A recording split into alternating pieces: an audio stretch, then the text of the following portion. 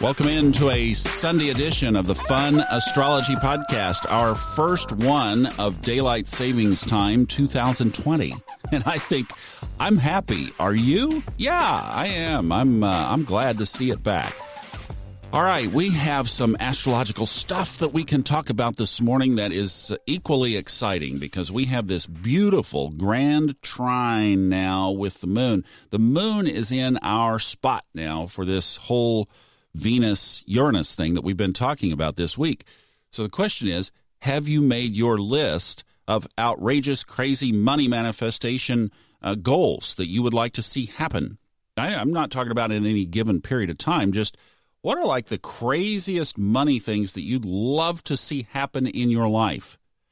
Because right now, Venus being in Taurus, even though Uranus is standing right there at the door, we're just going to work with it, right?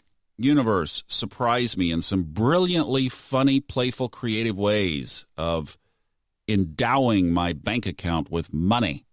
That's the idea here. And you know, it's not just money. You can use it for all the Venusian characteristics. So love, if you have oodles and boodles of money and don't have a relationship in your life, use it for that. Could also be around possessions. I mean, maybe you want a second home.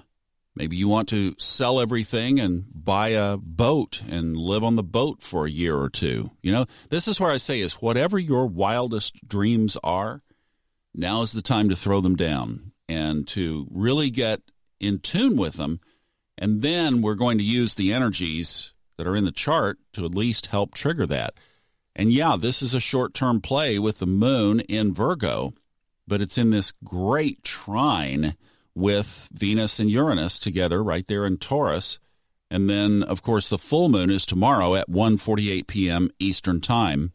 That's, like 1:48 just after 12 noon. So between now and tomorrow, and depending on when you want to catch your experience of the full moon, you've got that to work with as well. So what I've been doing to get ready for this or to lead up to it just for myself is I've been really soaking up a lot of just material to activate my subconscious mind. Now, another thing that I do is make a little audio recording. Of course, got the equipment here to do that with, and you do too. It's called your phone. You can do it on your phone. And, there's some apps now that you can even mix music with it if you'd like to. So there's no reason not to, and that's very powerful. If you will listen to that for once a day or twice a day, maybe morning and evening, you don't have to do it a lot. And the idea is not to oversaturate, but just listen to your voice, your words, creating this. It really helps absorb that into your subconscious mind.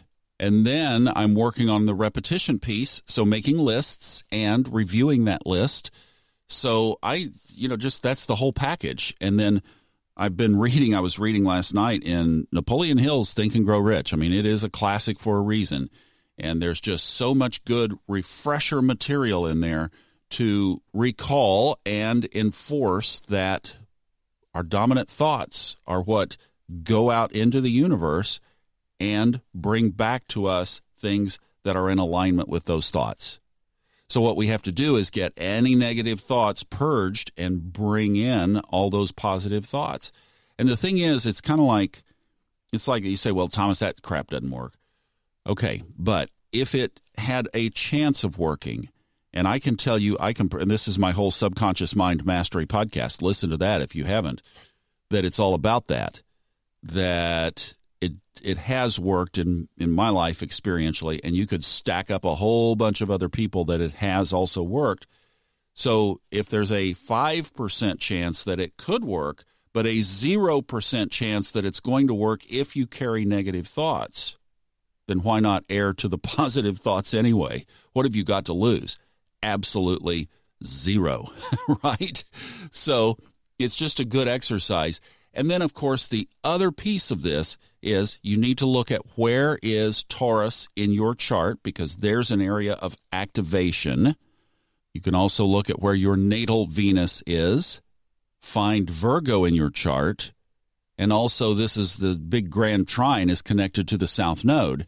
So make sure you know where the nodes are in your chart. Right now, the nodes are in Capricorn and Cancer. North Node Cancer, South Node Capricorn. So because we have the trine between the moon and the South Node, that means that we have a sextile between Venus, Uranus, and the North Node. John and I were we were looking at the chart last night and having a conversation around this.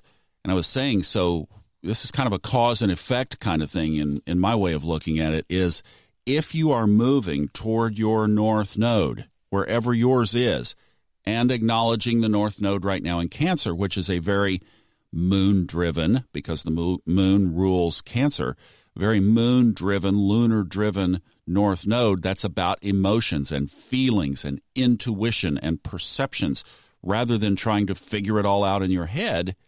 If you're moving in that direction with your soul journey, then a nice byproduct, sextile to Venus and Uranus, is the money possessions piece. So it's like if you do your spiritual work, this is sitting there ready to be reaped as a reward. Does that make sense? That's kind of the idea that I get from this here. So it's a really cool day to be doing the work. I'm glad that you picked up the podcast today and listened, because this is one that you can take action on. And when the moon moves off, which will be tonight, that energy will be gone. So this is for the opportunists who check their podcast feeds on Sundays. And I'm glad you did. I love you for listening, and I'll see you tomorrow. Bye-bye.